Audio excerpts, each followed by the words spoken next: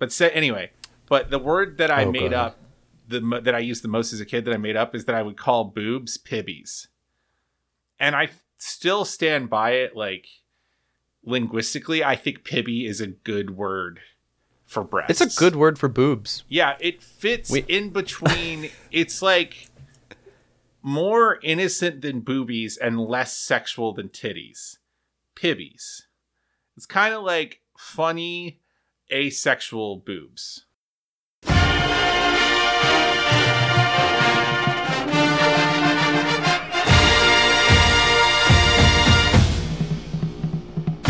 This is Chapel Bell Curve. I'm Justin. And I'm Nathan. And today we are back to talk about the world's largest outdoor cocktail party. Down in Jacksonville, where I think it's way past the holler, down in the swamplands. You know the place. Mm-hmm.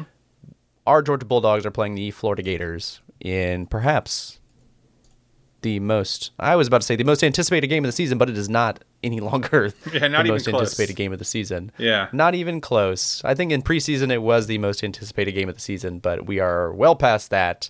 This is just another, bump in the log, I would say. Not to demean this game or belittle this game by any means, because it can still go either way, as Florida games tend to do, but it is a lot less consequential, it feels, than it previously felt in the preseason. So, without further ado, I guess, let's do a quick housekeeping note about our Patreon. You want to plug our Patreon there, Nathan? Yes, sir. If you would like to support this podcast and become a part of I will say sterling, superlative, top-tier community of Georgia fans that are like-minded to you, you can support us over on Patreon at patreon.com/Chapel Bell Curve. As little as $1 a month gets you access to our Patreon. A few more dollars, you get your own early podcast feed with outtakes and all the stuff that we take out of the show because it would get us fired. A little bit more money, and you can get access to our show notes ahead of each show. And if you're willing to really pony up the dough, you can ask your own question that we must answer on every single episode. Pony up that dough is what Nathan said.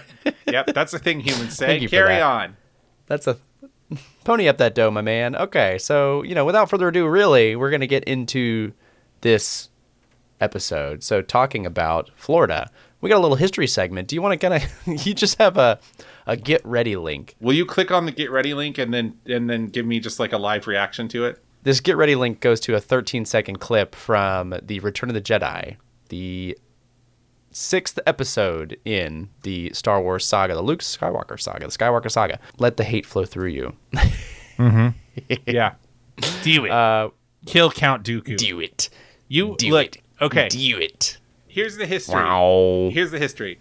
Florida football was really bad before Steve Spurrier, but occasionally would upset Georgia, right? In the Steve Spurrier era, Florida absolutely dominated Georgia. Basically for 20 years through the Steve Spurrier and then on into the Urban Meyer era. Basically until 2016, UGA had been routinely in the modern era, just absolutely ass whipped by Florida. This happened in the Tim Tebow era when I was in school. It happened in the post Tim Tebow Urban Meyer era. It happened in every single iteration of Steve Spurrier's team. Now, this is because Steve Spurrier was a Heisman Trophy winner at Florida and was, I believe, 0-4 against Georgia and hates Georgia and likes to troll us, which respect, whatever, he's gone and I don't have to worry about it anymore. If you ask most Florida fans, football didn't start before 1995 because that's when they got good. But Florida is, to my mind, because of the generation that I am from, still UGA's number one rival. If you're younger than me, you probably think UGA's number one rival is Alabama. If you're a little older than me, you might think Auburn or maybe Tennessee. But to me, as someone who cut his teeth in college football, as Tim Tebow came onto the scene, I believe I'm a year younger than Tim Tebow, if I'm not mistaken.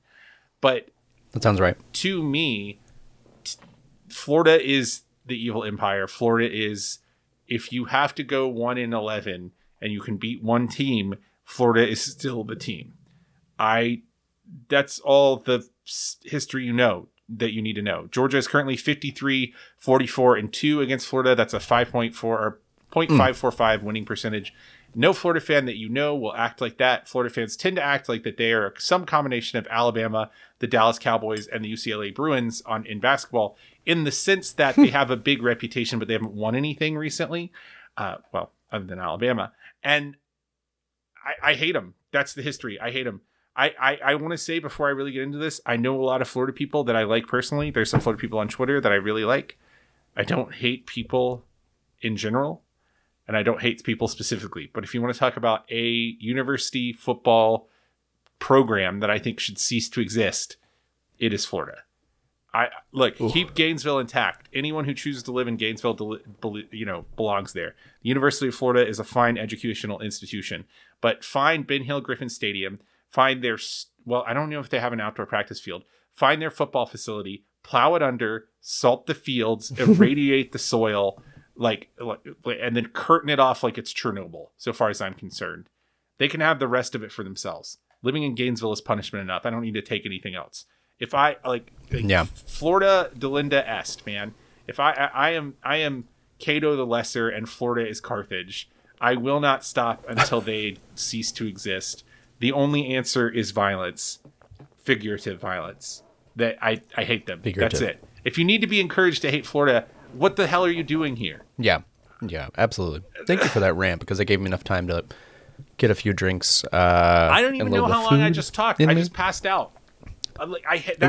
That's the degree to which I hate Florida.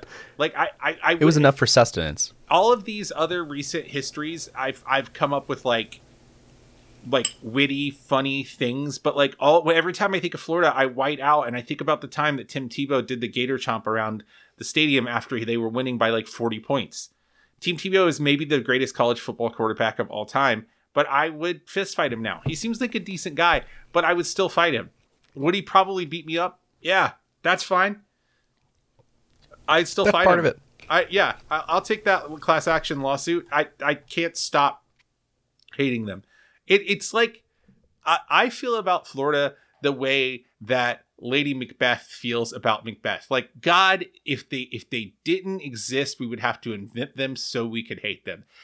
Our sexual chemistry is such a toxic, virulent mix of madness and anger and lust that I don't know how to live without them. I'm in a toxic relationship with Florida. I hate them, God. But I'm glad they're here, because when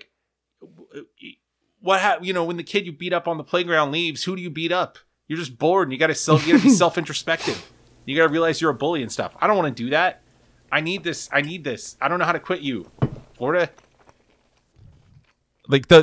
Of the 10 worst decisions I've made in my life, 8 of them were at the occasion of the UGA Florida game. Go on. I'm not gonna. No, that's all. That's what I'm just saying. That's what this does to me. Every time I go down, tell us more. I make better decisions now, but every time I go down to St. Augustine, I have to screw my courage to the sticking point.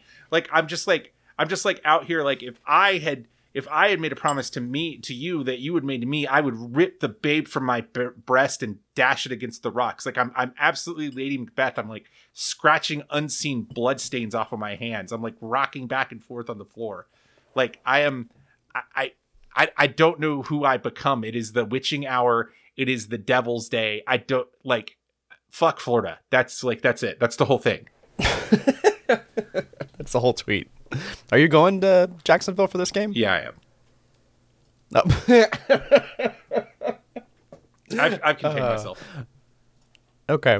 Well, with all that being said, let's get into some news, some qualitative information for this game. Hold on. Go ahead. Let me say one more thing. I'm not going to stop you. Let me say one thing that's, I don't know if it's pathetic or scary or sad. I've never been drunk at a Florida game. Every single Florida game, every single interaction I've ever had with any Florida fan on the day of a Florida game, I've been stone cold church mouse sober. I have been non-hypocritical Southern Baptist sober. I have been Mormon college student sober every single time I've been around these dumb denim wearing fucks. And I don't know what happens to me. They just turn me into a different person. If they were a woman, this would be a weird fan fiction. I don't know how to relate to them.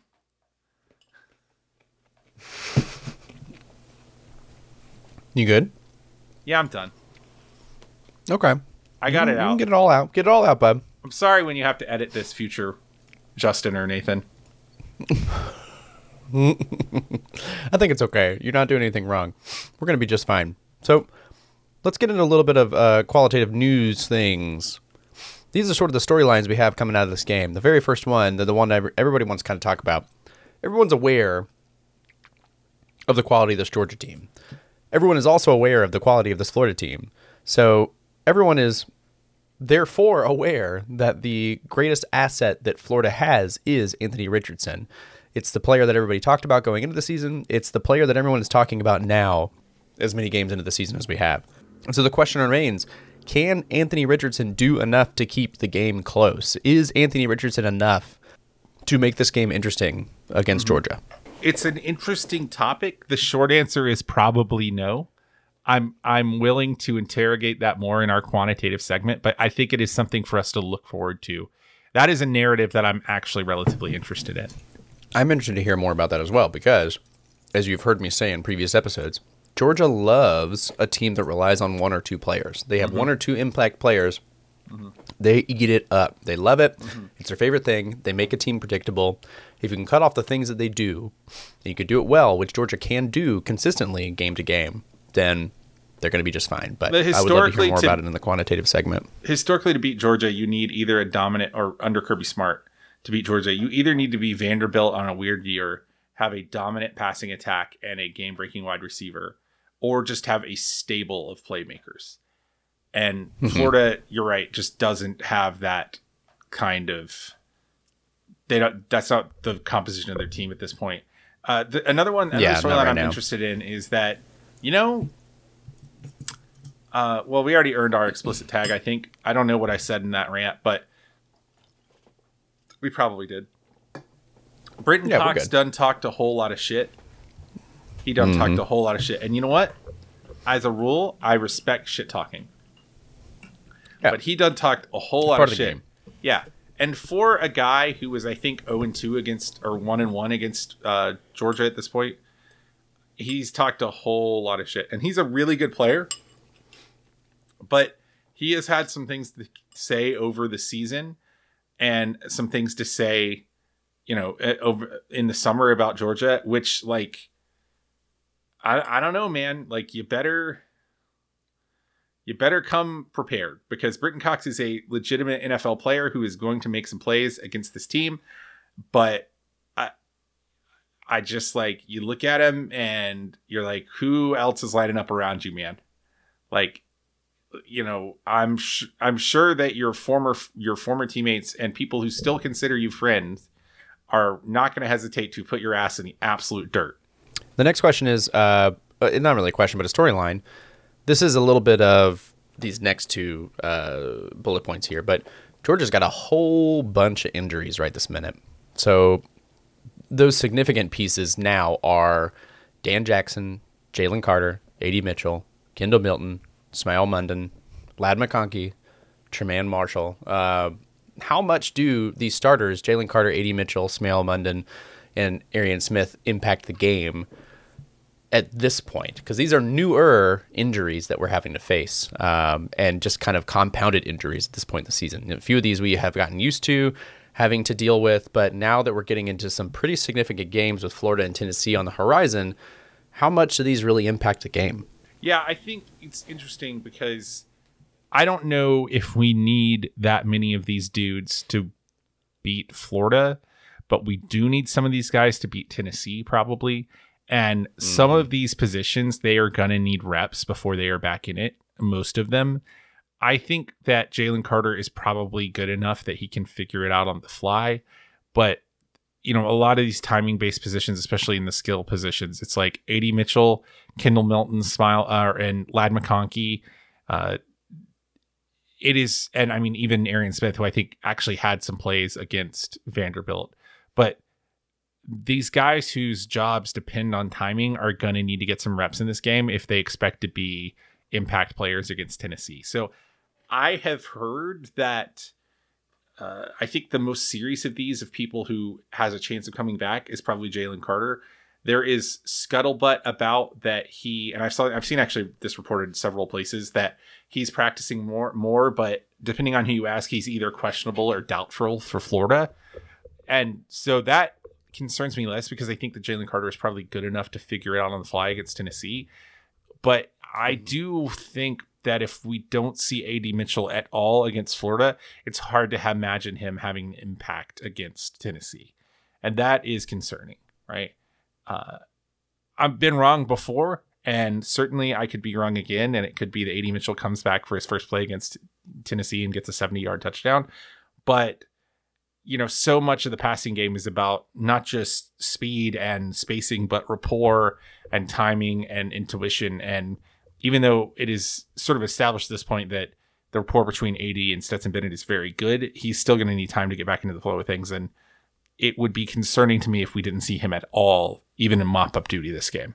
Another storyline going on that I think we get pretty consistently over the years, and it's being renewed again this year as the contract comes up, is what are the chances we finally get a home and home between Georgia and Florida? And I want to hear your thoughts on this because I know you have some pretty significant thoughts on it. Well, I mean, I think the chances that it ends up in Athens at some point are pretty good. Even if that's on like a 3-year rotation where it's like Jacksonville, Gainesville, Athens, that's probably the most reasonable course of action or the most likely outcome. I don't know what to say. I mean, I think the willingness of some parts of this fan base to just completely dismiss the Jacksonville game is kind of sad. This game has been in Jacksonville since I think the 40s or 30s. And, I'm not a guy that's traditions for tradition's sake. And I'm willing to let go of some things. And maybe it's just because I'm in the Redcoats and the Redcoats have been going down to St. Augustine before the Florida game since the 40s. But like, that's a tradition that means something for me. And, a lot of coverage of the Georgia, of this team, and a lot of coverage of the fan base is very Atlanta centric, which is totally fine. Like, we are right now sitting in the Atlanta Metroplex as we speak. But there's a good portion of the state, particularly in South Georgia and North Florida, that are a good portion of the Georgia fan nation, particularly in South Georgia and North Florida, for whom this game is a really big deal. It is, it is something that they look forward to the entire year. And I just I don't really buy the recruiting thing because it's like, sure, it makes it hard to recruit. Either get the SEC to change the rule about having recruits at neutral games, which there are other conferences that let you do that, for the record, pretty much all of them other than the SEC, or B, like, deal with the fact that you're getting first and second ranked classes anyway, so it doesn't matter. Like, I don't buy that argument. I buy the argument that like, oh, well, we need another home game because we never get night games. It's like, okay, well, if we're not getting night games, then like try to go to like do some hard bargaining at the negotiation table with the TV guys, use some political pressure, use all this political clout that we have amassed as a very high level brand in college football. The flippancy with which people want this moved out of Jacksonville frustrates me. Like, yeah, I get the arguments. I get that it's hard to park. I get that it's hard to drive. I get that, like, the fan experience is weird and that there's more Florida fans than there would be. But, like, yeah, it's weird, dude. That's, like, the fucking appeal. Like, that's why we watch college football. Of all of the neutral site games at NFL stadiums, this is the one that actually has a little bit of, like grit to it, has a little bit of soul, right? Like, this is a game that's been played here since before this stadium was built, when it was the Gator Bowl. Like, I think it means a lot to a lot of people, and that a lot of the chatter on Twitter and in the traditional UGA media has been, a little too quick to dismiss the value of this game to its fan base. Now, having said that, I think the most likely thing is that it goes to like a 3-year rotation or something, but I still think that's effing stupid. That seems more equitable, though, I will say. Yeah, but I still hate it. Nathan hates it. That's the word on the streets.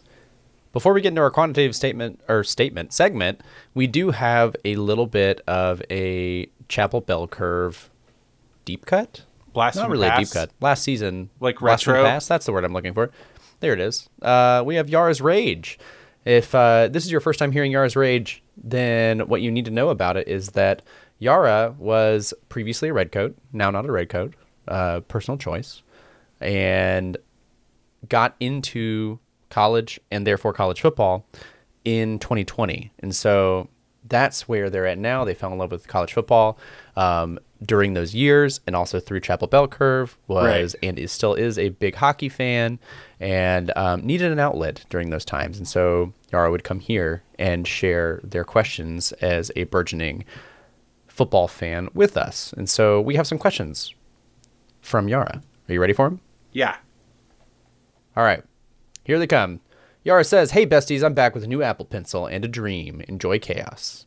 The very first question is, okay, real talk. Stetson, Heisman? Why or why not? Yeah, no. I think... That ship has sailed. Yeah, I think he's had a couple of bad games. Not bad. He's had a couple of average games. And I think that, honestly, the Ohio State quarterback, what's his name? CJ Stroud. CJ Stroud. It's like CJ, Bryce, like all these non-white guys with white guy names. It's very confusing. Anyway, I think Stetson's way behind the 8 ball. Have you guys ever been to Frat Beach? I'm about to go for the very first time. Would like some advice. I have not been to Frat Beach on Florida weekend. Neither have I. I have been to the area that is Frat Beach in non-Florida weekend. I would say my approach to situations like Frat Beach, like when in the times I've gone to PCB or like, Bourbon Street or whatever, is just like, have an exit strategy, be willing to bail. Yes. And I don't mean that in like a personal safety way. I mean, obviously, yeah, if you think you're in an unsafe situation, get out of there. But I mean, like, it's the kind of thing where even for big extroverts, I think everyone has a finite amount of just battery for that kind of environment. And I think you just have to be kind of willing to be like, okay, this was cool, I'm done. Because it's the kind of thing. Yeah. And this has been my experience with Bourbon Street. Like, it's really cool until it's not. And then when it's not cool, it becomes very not cool and not fun. So like I think just have to be willing to say like, oh, okay, we're done. And, whether that's like being able to Uber back to your room, or being, if you have another more private area to go with a smaller group of people, it is just helpful to be able to say like, this is where I'm done with this, and I'm just going to like go somewhere else, and just preparing yourself so that you can do that ahead of time. Yeah. Do you think the defensive line talks to one another about Tinder matches, or can I continue to homie hop? Good God, Yara. Just out on Maine. I really thought this was something... Okay, yeah. For legal purposes, that was a joke. I think you can I think you can homie hop until someone tells you to not homie hop. I mean, look, if you meet someone on Tinder, I think there's a certain expectation for what the relationship is going to be. I think as long as everybody is open and honest and everyone involved is a consenting adult, like, go wild. I'm here for it. Yeah. Keep going. Yeah. I hope they do talk about it, and they're all like, y'all, Yara? And they're special, like, no, but I need to. That's a special person, Yara. She blocks this defensive line better than most offensive lines in the SEC do. Next question is, what's your favorite hobby right now? I hate that these words are about to come out of my mouth. Uh-oh. But man, I'm really enjoying spin classes. Oh yeah, that's good. I just it's fun. Spin classes are fun. I visited Charlotte this past weekend to visit some friends up there, and we went to see Lizzo. It was incredible. And then we also went to Scarowinds, and I gotta say, so one of my friends works at a spin class there, and I gotta say, it is a great time. Spin class in person is so much fun. I'm an extrovert, so that's just for me. But I love that they have themes. They all have themes. And so the one we went to was a Taylor Swift album release party spin class, and it was outstanding. That's awesome. It's like going to church, but without all the religion. Yeah. And I love it. I have done it a couple of times in real life, but I have a Peloton now. And look, it's a cult. I get it, but there's a reason. It's a good cult. Yeah, I did one, or they had like an artist series that was, they have a lot of themed series. and they had one that was like it was all T.I. or no, not T.I. It was all T-Pain, and most of the artist series they just do have songs from that artist, but the one I was on, T-Pain just like walks out on stage and just like starts yelling, right. And I was like, "Damn, T-Pain, all right, you look good, man." Just some T-Pain shit. T-Pain kind of got a dump truck. That's the one thing I learned. Good for him. My hobby is just this.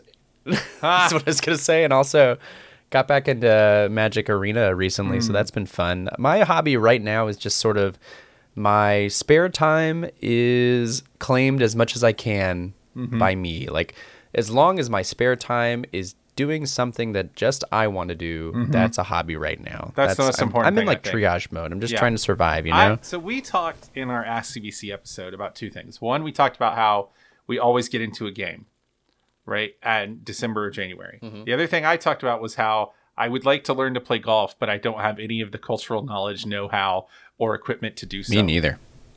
So here's my suggestion. Either A, in January, let's get really randomly into golf. Or B, let's get really randomly into disc golf. I'm really into disc golf already, so I'm ready to get you into disc golf. I've never played disc golf, but it sounds like it would be fun. It's time. Let's do it. I also think we should go to Topgolf. Let's do.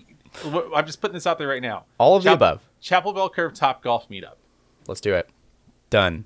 Next question is, what's your favorite beer right now? I have really been enjoying the Wild Leap Super Lager. It is just a... I don't know that one. Yeah, it is just a... I forget... it's not Bavarian. It's just a basic lager. But it is... I don't know, man. I really like... I feel like a lager, it's like... It's like a cello playing canon in D. Like, it's everybody does it, and so if you do it poorly, it's really obvious. But when you do it right, it's like transcendent. And it's just a German pill style lager, and there's not a lot more going on to it, but damn, it's good, dude. It's just light and it's well balanced and it's not too malty. It's very good. I agree with that. Yeah. Everyone can make a lager, but you can only make a lager if you can make a lager well, then you're really doing something special. It's like if you when a symphony plays like First Suite or like the Planet Suite or like, you know, Tchaikovsky, one of like the big Tchaikovskys or one of the big Beethovens. It's like everybody plays it so they know if it's bad. My favorite beer right now is another Wild Leap beer. It is the Oktoberfest. They have a great Bavarian style lager. I feel like most Oktoberfest beers are ales. They made a lager, their Oktoberfest beer, and Oktoberfest beer is not pumpkin beer. Let me say that. That is very important. It is not pumpkin beer. Those are two different things. Oktoberfest beers tend to be malty. They tend to be dry. They tend to be something you can drink all day and not get absolutely wasted. And this does a great job of that. I have had 2 of them over the course of our back-to-back recording tonight, and it has been a lovely time. Yeah, I've had it's 2. Nice. It reminds me of fall. I've had 2 Sierra Nevada Oktoberfest because I couldn't find the Wild Leap. The final question from Yara, is our defense on a struggle bus right now? Will we be okay for Florida? I mean, I think we'll be fine for Florida. Florida's kind of a one-dimensional offense in many ways. And I don't think our defense is a struggle bus right now. I think they're still a top 5, top 10 defense, depending on who you ask. They just aren't historically, generationally good. So it is going to take some getting used to, even more than halfway through the season, when they give up some yards and points. So that's a little bit of our qualitative. Yeah. Let's do some quantitative. Would you like to... Yeah, throw us right into the deep end of this quantitative segment. All right, so in our quantitative segment, we try to get into the facts. We try to get into the numbers, into the sort of nitty-gritty of breaking down this matchup. So we'll start with who is our opponent. So who is Florida? Well, the number one thing to know about Florida offensively is that they have a pretty good to above average to good running attack led by Anthony Richardson and Montrell Johnson. In that running attack, they are incredibly efficient. They're actually a very efficient team. They stay ahead of the sticks. They stay on schedule. They are not explosive on a consistent basis. They can run the ball. A lot of how they can run the ball is that Anthony Richardson is a both willing and talented runner. And so you have sort of that blocking advantage on pretty much every run play where Anthony Richard can touch the ball. They really like doing like zone read stuff. They like the late pull RPO stuff. They don't quite run like the Wake Forest walk to the line RPO stuff, but they do some runs really slow developing RPOs with Richardson. They also will run him on just straight quarterback draw sometimes. He is a very talented athlete. The pass game has not been good. Like, they have passed on average 27 times a game, which is good for 113th in the nation pass rate. They aren't good at passing, so they don't do it. I actually think that this coaching staff is more than just good. I think they're pretty to very good coaching staff. But I think that breakdown of tendency tells you what Florida already knows about its offense. By contrast, UGA, which is like a recovering man ball team, throws it 38 times in a game on average, right? So oof. This is not a team that throws because they knew they can't throw consistently. They are okay at short throws. They've been okay in not hard play action, but with some play action motion or in rolling out the pocket because they have a very mobile quarterback. They are just not very successful when they pass the ball. They're 87th in passing success rate. They're in the mid 70s in all of the passing EPA metrics. Their most accomplished receiver, Justin Shorter, has 405 yards and 2 touchdowns, which is fine. Those are comparable numbers to UGA's top receivers, but UGA has way more consistent receiving threats than Florida, I would say. And that is a problem because UGA's maybe weakness is in their non-tight end receiver group, right? This is a defense that just hasn't been good down to down this year. Outside of Cox, their front seven has struggled. Most people who talk about this game from a Florida perspective will tell you that this is a bad matchup for UGA's or for Florida's front seven. They have some talented, I would say very talented front seven players that are young and developing. And then they have some guys who are high. They have some guys that are, high value, highly regarded recruits who have never panned out or developed. Brenton Cox is a Sunday player, but outside of that, they've had problems. They are particularly bad on defense against the run. If you want to talk about tendencies, in contrast to the number of times that they throw it, teams run about 40 times a game on this Florida defense. That's tied for 117th in the nation. And I don't think that's just happenstance. Teams are running on this Florida defense because Florida cannot defend the run. They are 122nd in total EPA against the run. They're 119th in EPA per play. They're 121st in EPA per game, and they're 96th in success rate against the run. They don't defend the run well. This is a team that UGA should, if everything's going right, run at will against, at least in the second half.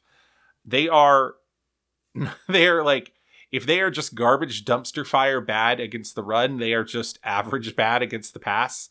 They are in the 80s in most metrics against the pass nationally. One of the UGA fans that I care about the most on Twitter is a guy named Bud Davis, who is a statistics and analytics guy who does some really good game-by-game breakdowns. He says, and this is something that I haven't seen because I haven't watched a lot of Florida tape outside of just like catching the games here and there, that basically like their defense has a lot of problems against no huddle and pre-shift, pre-snap motion stuff. And that is UGA's bread and butter. UGA likes to move guys pre and post snap, and they like to run a bunch of different play action looks. I think this is a defense that you can get back to form against and continue the trend that you saw against Vanderbilt. I think that this is probably the defense that we are going to see that is closest to what we saw against Oregon offensively. This is just a defense that has some talented players, but on a player-by-player basis has just not performed well. And I think that there's a game plan where you can just score a shit ton of points against this defense for a couple of reasons. One, they don't have great eye discipline, which you can see. I mean, if they're having problems with play action and pre and post snap motion, that's an eye discipline thing. Two, they are undermanned talent-wise in the front seven, and they know it. And three, their defensive backs are good but not great. So I do think that this is a team that you can run the ball to pass against, or you can pass the ball to run. And I don't know, man, this just feels like a team where it's like you're going to be up for it because it's the Florida game. It's almost certainly not going to be a letdown game because Kirby Smart teams just don't have letdown games against Florida traditionally. And this is a this is just, to me, feels like the kind of defense against which we might at one point say, oh man, Todd Monken is in his bag today. Like, I think Todd Monken might put these guys in the spin cycle. I really do. I haven't yet fully formulated how I think this game is going to go, but I just think that when Todd Monken is in his bag and this team is playing up to its ability, with or without AD Mitchell, they can put your head on a swivel. They can really get your eyes moving around because of how many ways that they move the football pre-post snap, because of the misdirection stuff, because of the mismatch stuff in the tight end room. I just really think that this is a team against which UGA's offense can put a lot of their players in no-win situations. And when you can do that against a defense on a down in and down out basis, you should score a lot. I think, to use my illegal firework metaphor for a second time in 2 episodes, Anthony Richardson is an illegal firework of a QB. He is not in the top 10 of Detmer, which is the Sickos committee metric for just like chucking it and seeing what happens, like excitement. But he is in the top like 20 of Detmer. Like he will put the ball up, and sometimes good things will happen for his team, and sometimes bad things will happen for his team. And you know, when Florida has won, he's not quite Bo Nix, but he's got a little like, do you have good Bo Nix or bad Bo Nix? You know, and when you have good Bo Nix, he runs for like 200 yards and scores 5 touchdowns. And we have bad Bo Nix, he does what he does against UGA.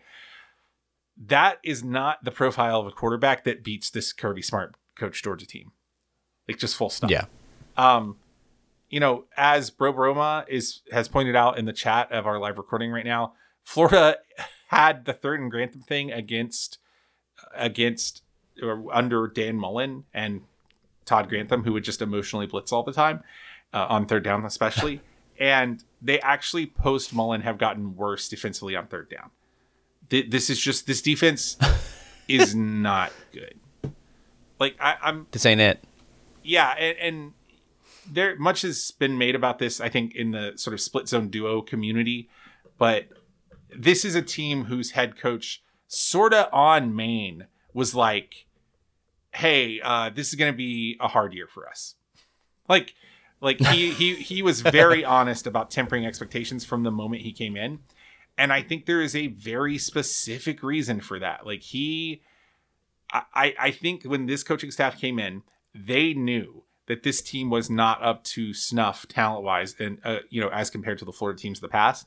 And I think that is in particular obvious on defense. I mean, it definitely, like you said, this feels like a game where if you're looking at our injury report, our injury update right now, the only person on the offense that I'm sort of concerned about when you match these two teams up is Kendall Milton. And even if Kendall Milton does take a game out, which he's questionable right now with a groin injury, if he does, we still have 4 other running backs who could start anywhere in the league. Yeah, and let me put it to you this way. I fully expect. Let me see if I can illustrate this a little better. And so there are all sorts of ways to calculate these stats. EPA is a stat that it can be calculated like 10 different ways. But so to do an apples to apples comparison, okay, against the run, Vanderbilt, who we played last time, is a current post after playing us. They're 65th in plays per game run. They're 63rd in total EPA, 63rd in EPA per play, 63rd in EPA per game, and 82nd in success rate against the run. Before playing Georgia, Florida is already 117th in plays per game defensed, 122nd in total EPA, 119th in EPA per play, 121st in EPA per game, and 95th in success rate. This is a team that has less consistently defended the run than Vanderbilt. That's hard to do. Statistically speaking, that's very hard to do. This is a multi-touchdown game. Like, even in an era of spread offense, if Kirby Smart teams, when they go home to mama, what they do is they smash your ass. If Kirby Smart had his way, we would run the ball 70 damn times and get out of there, at 6:00 for a 3:30 game. Right. And this is just a team against which he should probably be able to do that. Yeah, it should be that game. And there's a chance we might see that game. We might be real bored. And that's okay. A win is a win, especially against Florida. And it feels good to win that way against Florida, I would say. Do you want to do some predictions? Currently, Vegas odds have this as a 22.5 point game. Currently, the CBC R to SAM model. Our model has this as a 23-point game. So we think that UGA will cover slightly. However, I sort of think the stats profile of this one is that it might be more than slightly.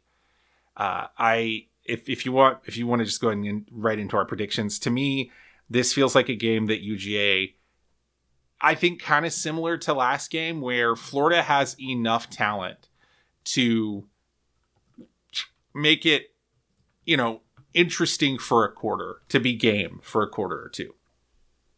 And it may not come in the sort of cavalcade of incredible errors that happened at the end of the last first half of the last Florida game, the way it did.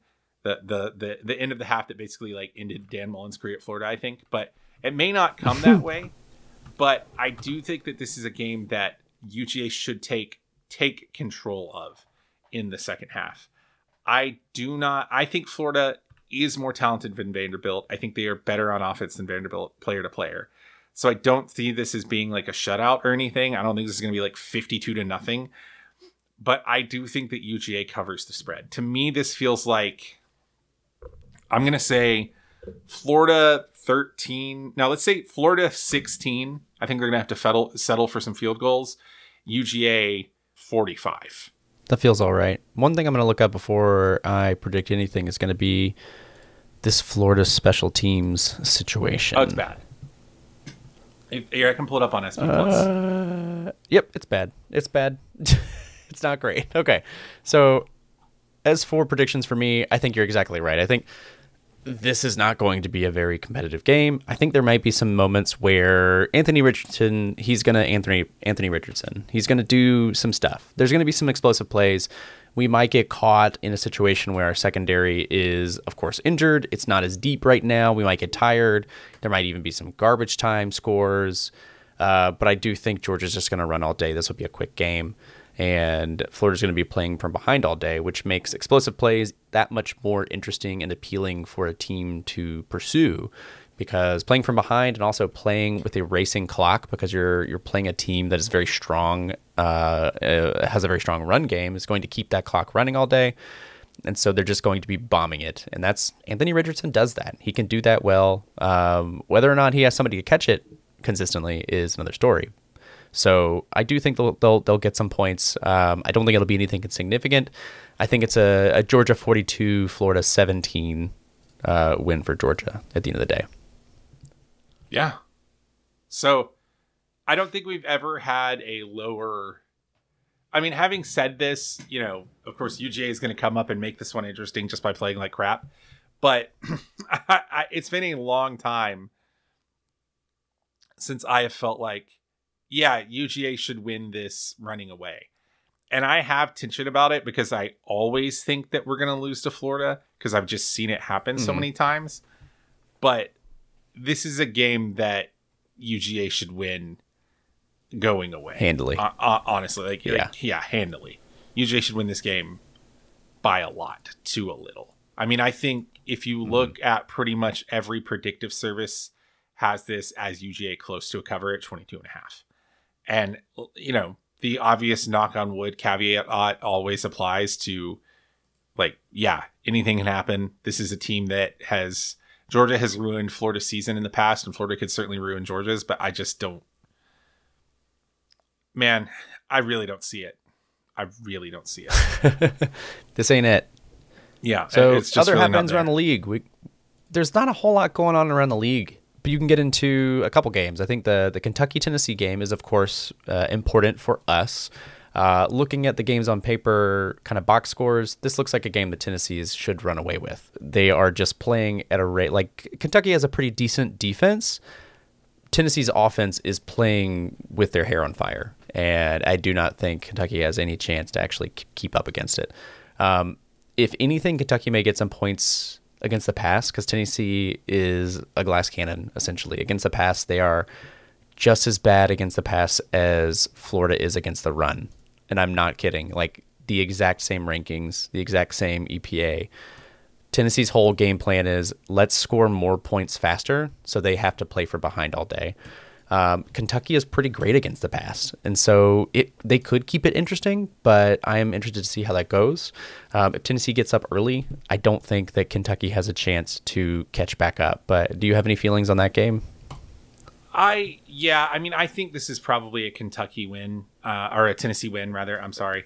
I think Tennessee has the talent that they should also win this game, if not going away, then pretty comfortably. CBCR2 Sam has this as a Tennessee 33, Kentucky 26 kind of game, like pretty easily covering not covering the spread. The spread is 13. We have this as like an 8-point game, but still a pretty comfortable 1 touchdown win. Comfortable-ish. Comfortable-ish.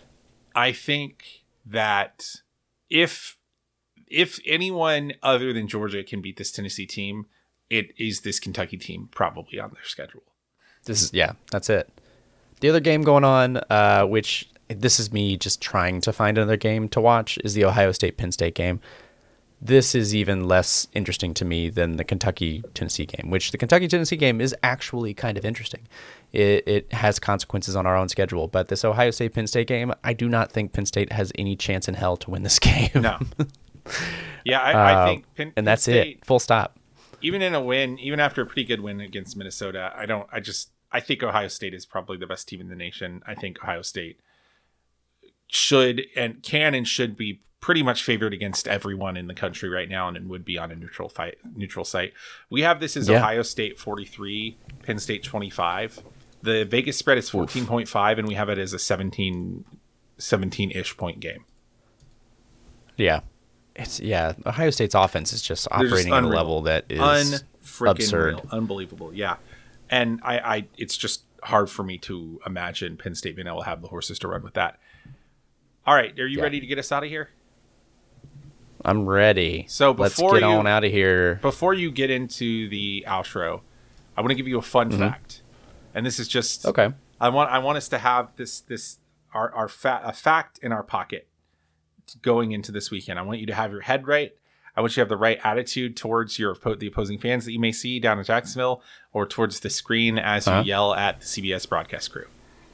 In the last 40 years, Georgia has never been favored by more than 14 points against Florida. This is per Bill Connolly at ESPN. And this year they are favored by 23.